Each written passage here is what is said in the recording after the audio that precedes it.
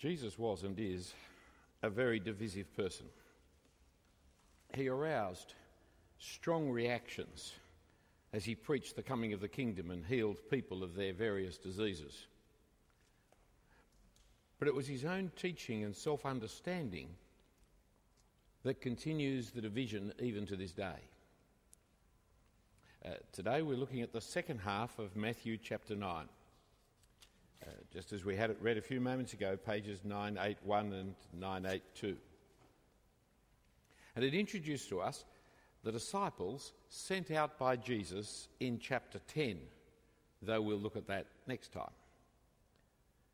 Today I want to look at three things: the contrasts, Jesus' assessment, and then the division that Jesus always brings to people. Jesus is a man of very strong contrasts. And nowhere is this taught more forcefully than in this little passage when he speaks about the joy of the new age in verses 14 to 17 of chapter 9. The disciples of John the Baptist didn't understand Jesus. They noticed that Jesus didn't encourage or teach fasting like their teacher John did, or like the Pharisees did. John had preached the coming of the kingdom of God and called the nation to prepare by repentance and therefore fasting. For fasting goes with repentance. Fasting's a funny thing in the scriptures. Some people get very caught up on the idea of fasting, but fasting is a way of being too sick of heart to be interested in food, being so sad, so downcast, so moved that you've got no way of feasting. When we celebrate by eating. We cook up a large amount of food, excessive amount of food, and the kind of food we cook up is not necessarily the healthiest food. The most enjoyable food is that's how we celebrate things. And when we're not celebrating, when it's the exact reverse of celebration, that's when we don't eat. We can't eat for we're heartbroken. John came preaching the message of repentance, and with it went fasting. The Pharisees, they had all manner of rules and regulations about fasting, all bits and pieces of the law they could stitch together, whereby when you fast, how much you fast, of what you fast. But Jesus didn't seem to fast at all, nor did he teach his disciples to fast. Jesus' response highlighted the difference between himself and John, and the contrast between himself and the Pharisees.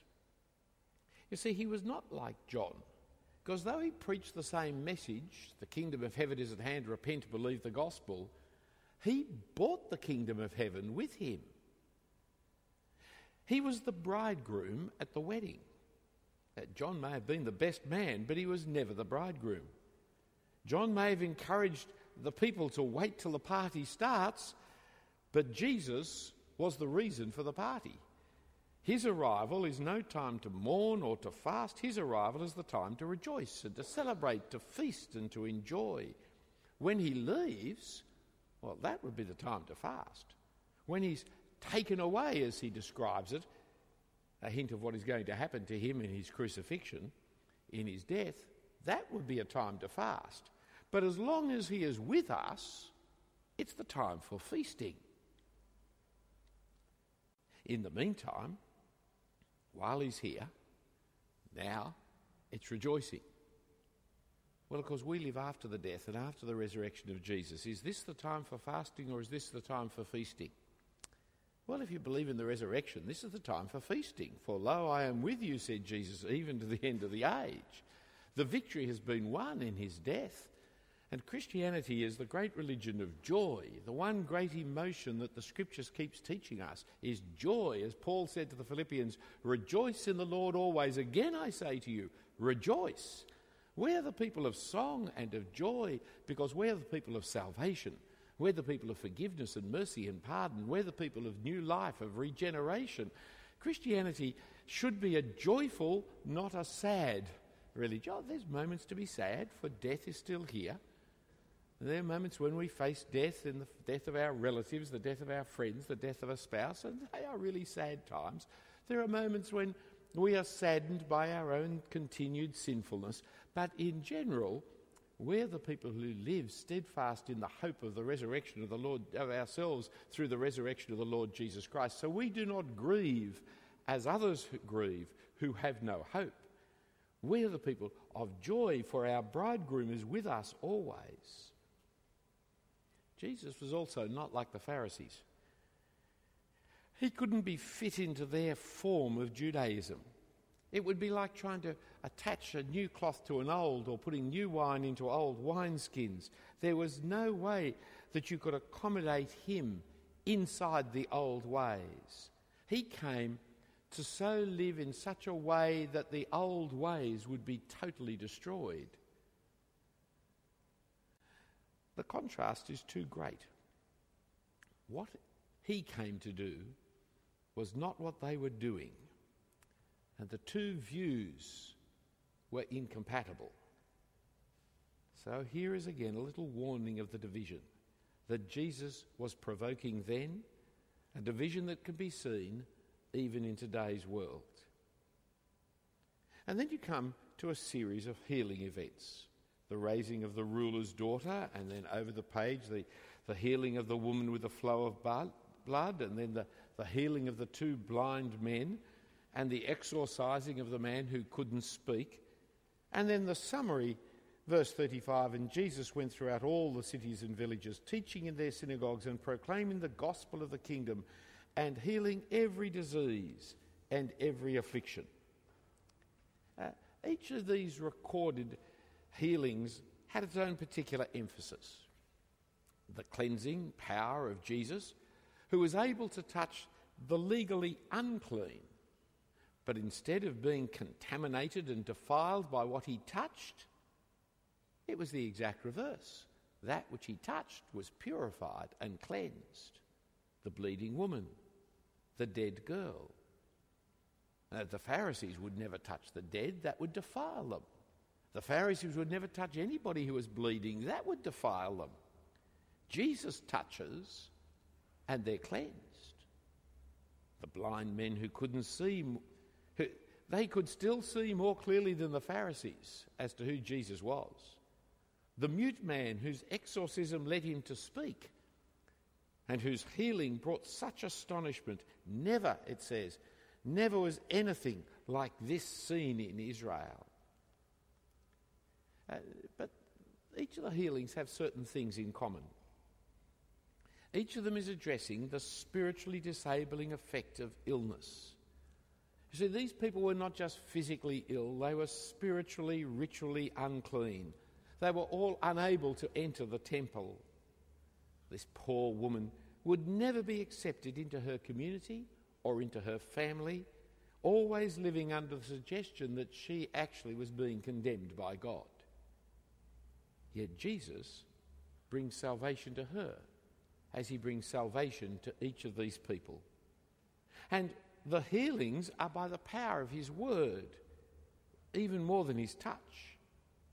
So the woman touches and she is healed, but Jesus prevents superstition, emphasising that it is belief in him. It is the woman's faith in him in verse 21. It's the blind man's faith in him in verse 29. And each shows that Jesus has astonishing power over the forces of evil and the forces of death that are at work in this world at the moment. But it's the responses that I want to draw your attention to today. For although faith is the primary response that Jesus is calling for and looking for and expecting, there are other responses revealed, and they drive the events forward to the cross. There's the very natural response of spreading the news. There could be no way that a resurrection would happen without the news spreading far and wide. The little girl was dead. The mourners were there. They'd all seen her. They were just getting ready for the funeral. And we read in verse 26, after Jesus had healed the little girl, raised her up, and the report of this went through all that district. I bet it did. And I bet it went a lot further too. Who would not speak of such a thing? It didn't prove that Jesus was God. We mustn't jump too quickly and too far to say, oh, well, that proves who he is. I mean, the prophet Elisha saw resurrections from the dead, if you remember. That didn't prove they were God. Mind you, prophets like Elijah and Elisha don't turn up every day. In fact, they lived 800 years or so in the 8th century BC. They lived 750 years, 800 years before Jesus did this. When we read our Bibles, we sometimes lose historical perspective. You know, they do this on this page and this happens on this page. There's only a few pages between them, aren't they? And so we forget there's 800 years between them. I went to the Tower of London once with my children, and we heard one of those beefeaters describing in grisly detail all the executions that had happened inside the Tower of the London Tower, this one, and it really sounded like a dreadful place, not a place you'd like to be. In fact, we should move on fairly quickly, because if we're not caught up in the next execution, we'll at least be seeing it, possibly ourselves. So I was about to move my children along from this grisly tale till suddenly the pennies dropped. Over what period of time did all these executions happen? Because there were 20 or 25 executions over a 1,000-year period. They weren't popping off every day of the week. The fact that he could pop them off in a few sentences didn't mean that it was happening all the time. There were resurrections in the Bible, but they are very few and far between. Elijah, Elisha. And hundreds of years later, Jesus. But it was extraordinary when it happened. And the news would spread. Everybody was talking about it. Similarly, there was no way to stop the two blind men from telling their story far and wide. Jesus warned them very strongly not to talk. But they couldn't shut up, could they? Could you? Would you? Obviously, I wouldn't. I talk too much. There's no way that a talkative person could possibly have held in the information that I was blind and now I can see. And so they spread his fame through the whole district, as we read in verse 31. But they went and spread his fame throughout all that district. Furthermore, Jesus didn't stop doing the miracles. It wasn't as if he raised a little girl, he healed two blind men, and then he retired. No. Jesus pressed on, keeping on doing it. Wherever he went, he was teaching and preaching about the coming of the kingdom of God and healing and exorcising. But it was in the response to Jesus' miracles that we see the greatest contrast. You see it there in verses 33-34. And when the demon had been cast out of the mute man, spoke, and the crowds marvelled, saying, "Never has anything like this been seen in Israel." But the Pharisees said, "He cast out demons by the prince of demons." The crowd's acclamation knows no bounds. Never before has anything been like this, been in Israel. He gives sight to the blind. He gives speech to the mute. He casts out demons. He raises the dead. Never seen anything like it. This is something new in Israel. This is so new, it's not going to fit into the old wineskins of Israel. We're going to have to reevaluate everything that is happening. This is so marvellous that it's no time for fasting. Salvation has arrived. It's arrived in our land. Let us rejoice and be glad. This is the day the Lord has made. But the Pharisees' condemnation couldn't be more damning. He casts out demons by the prince of demons. I'm sure there's no doubt that he's doing these miracles. But check out the source of his power. Couldn't be God. It's not God.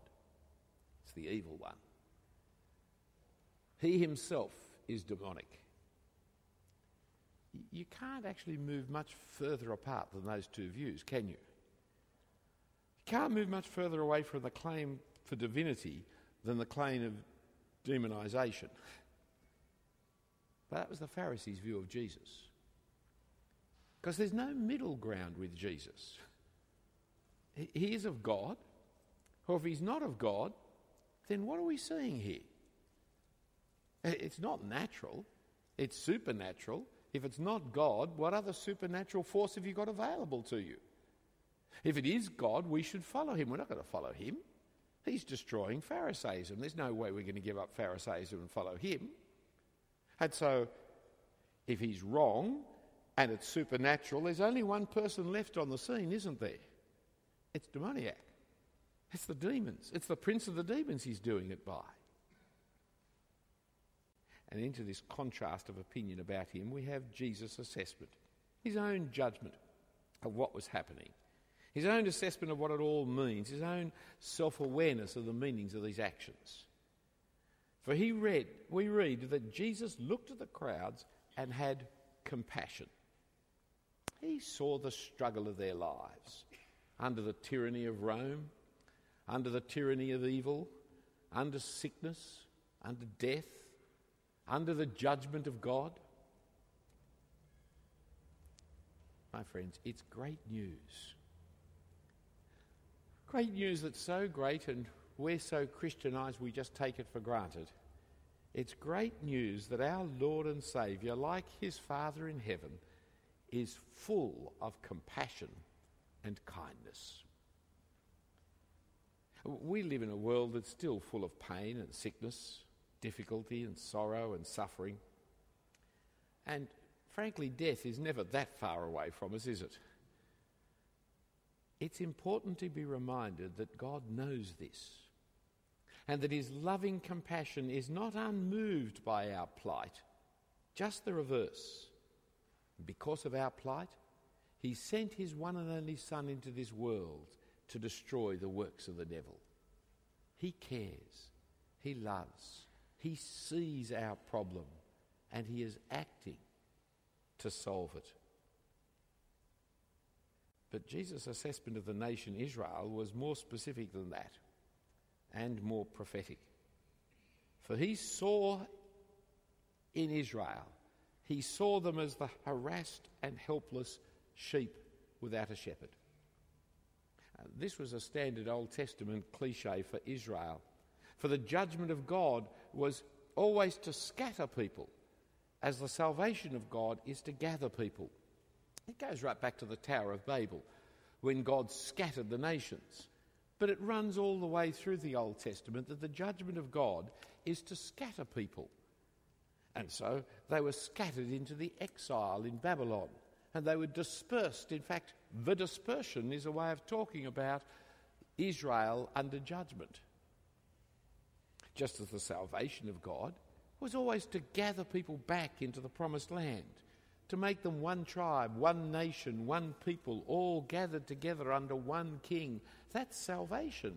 Indeed, that's the meaning of the word church. The word church means a gathering.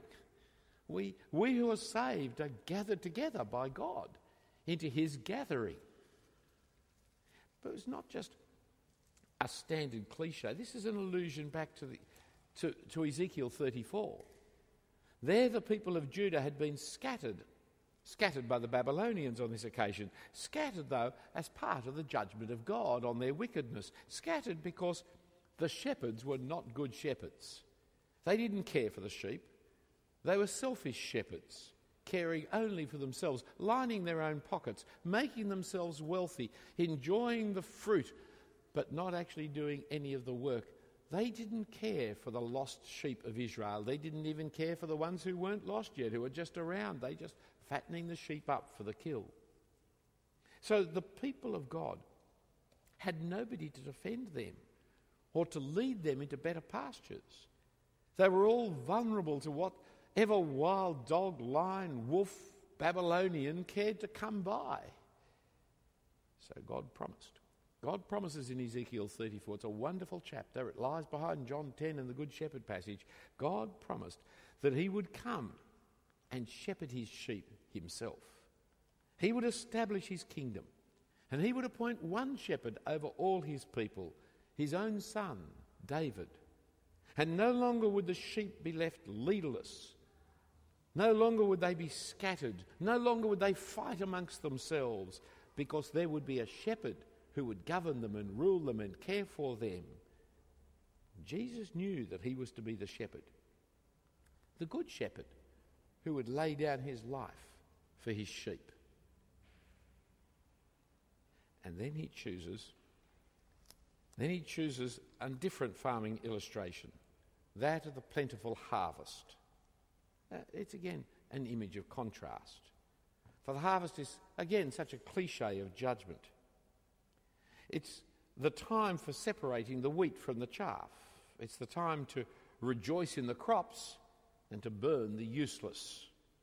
It's a time when justice will come and vindication will arrive, where some will be saved and others will be damned. But Jesus' assessment doesn't focus on the judgment element, though the judgment of God on false shepherds is there in Ezekiel 34. Jesus' assessment focuses on the plentiful nature of the harvest. You see, you can look out at the harvest and say, we're going to have a big bonfire. Or you can look out at the harvest and say, we're going to have a big crop. It's a certain kind of negativity that looks at the harvest and ignores the crop for the sake of the bonfire of the chaff that's coming. And yet, that is how the Pharisees would look at it. They'd look at the crop and say, gee, there's a lot of tares out there. There's a lot of chaff out there. We're really going to have to do a lot of... Whereas Jesus was looking at the crop and saying, look at the wheat ready for harvest. Look at the ears that are full for harvest. All is not lost in Israel. There are many that could be won into the kingdom. It just requires the hard work of many labourers to secure the plentiful harvest. And so he prays, verse 36, when he saw the crowds, he had compassion for them because they were harassed and helpless like sheep without a shepherd. And then he said to his disciples, the harvest is plentiful, the labourers are few. Therefore pray earnestly to the Lord of the harvest to send out labourers into the harvest, which is the introductory verse for what happens immediately next in chapter 10, when he calls the 10 disciples and sends them out into the harvest. But more of that next time. This is a passage that emphasises the healing, saving work of the coming of the Messiah in the kingdom of God, the compassion of Jesus upon people who are so scattered and vulnerable.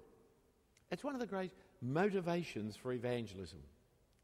Sure, we can look on our society around about us and see that the judgment is still here by the sinful way in which they're living, and that the judgment is necessary for justice ever to be done in this land.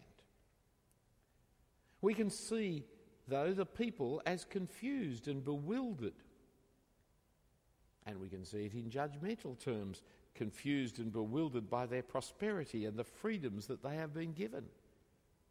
We can see thousands lost and confused, unhappy souls sinning against each other and being sinned against.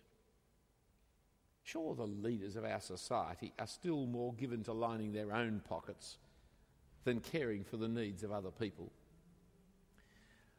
Growing lands more and more, owning more and more houses, building up greater and greater portfolios of their own wealth while ignoring the needs of people who are in desperate need for simple living. But Jesus looked not with judgment. Jesus looked with compassion, not with hostility, but with love. And he saw at his moment of time, before the dreadful day came, there was still opportunity. There's still opportunity to save some. There's still opportunity to bring some in. And so he asked his disciples to pray for the labourers, that a plentiful harvest might be brought in before it was too late. So we see that when the disciples were sent out, it was in the context of this contrast. The world's assessment, especially the Pharisees, and Jesus' assessment of what is happening. John the Baptist's disciples, they didn't understand what was happening. Only Jesus really understood what was happening. And his assessment put him in stark contrast to everybody else. For his assessment, this was a moment of salvation as we await the inevitable judgment. And so with the judgment and the salvation in the air, we see Jesus bringing division. The kind of division that he still brings to this day. For Jesus is somebody who is not easily tolerated in his day or in ours. His claims about himself are too great, and his claims over our lives are too great to simply ignore him as a harmless, gentle healer of the first century. Gentle Jesus, meek and mild. It doesn't actually fit. He's not just bringing salvation, but bringing it under the threat of the coming judgment. He's not just bringing a teaching, he's bringing a whole new way of understanding. He's not just seeking the lost, he's sending out others to multiply his work and to bring as many in as is possible. He's not just improving the lot of people, fixing up this problem, fixing up that problem. He's bringing in a whole new age, one that the old world would never fit into. If Jesus came to solve the problem of a mute man and a couple of blind people and a little girl who died and a woman with flow of blood, he didn't do much. Go to a big hospital today and healings, many more than that, are happening daily in our world. If that's all Jesus came to do, it wasn't much, but that's not it. Those are but the symbol, those are but the tip of the iceberg of what is happening. The kingdom of God is arriving on earth. A whole new world, a whole new kingdom has come. And so he's bringing the end to the religious leaders of the past, the godly John the Baptist, the ungodly Pharisees. They're both coming to an end. The godly John the Baptist who called to repentance and moved the crowds to fasting and sackcloth and ashes, so to speak, that's coming to an end. The ungodly Pharisees who, teaching of the law, bound people up into terrible legal knots and rules and regulations, that's coming to an end. All those things are gone with the coming of the Saviour. Even if his message started out with repentance, it followed through with salvation, forgiveness, pardon, mercy. For he was the bridegroom who brought the party of salvation. Every time we come to church, we confess our sins. If you don't, check out which church you're going to. But we confess our sins. But the big thing is not that we come and confess our sins. The big thing is that we come and confess our sins and have forgiveness declared to us and can stand up and say, hallelujah, we are saved, we are rescued. Even though I am a sinful wretch, yet I am pardoned, I am forgiven, I am washed clean. Jesus' claims are outlandish, even blasphemous, unless they're true. And here's the division that Jesus causes. For if his claims are true, then all other religions are false. Even the best of them in Judaism is inadequate. Now, the atheists must be wrong, but so are the Buddhists and the Hindus and the Muslims and the modern Jews. They're all wrong, and worse than wrong. If Jesus' claims are true, then these are deceptions of the evil one. That's pretty politically incorrect, isn't it? I've just wiped out about a half of the world's population or more into saying that they are under the deception of the evil one. If Jesus' claims are true, then what I've just said is true. He's profoundly divisive. If Jesus' claims are untrue, then we Christians are people most to be pitied, wrote the apostle. For we've believed a lie, we've misrepresented God, and we're still in our sins facing judgment. I've just wiped out the other half of the population. Because Christianity is the biggest of all these religions, and if it's not true, then millions of people are living under a deception of the devil. So the claims of Jesus, both implicit and explicit, mark him out as a blasphemer, for he takes on the role of God, or a lunatic, because he thought he was God, or a fraudster because he was deceiving people into thinking God was with him when he wasn't. Or indeed, he was the Christ, sent by the Father in heaven to destroy the works of the devil and to save you and me. Let's pray. Heavenly Father, we thank and praise you for the Lord Jesus Christ and that you have sent him for our salvation. We pray for each of us here, Father, that we might know him as our Lord and Saviour, and that we, like the disciples of old, and like the people who saw those miracles, may not be able to stop telling others of the great one that you sent to rescue us. And so we pray that we might all know him as Lord, and all make him known as Lord. And we pray it in Jesus' name. Amen.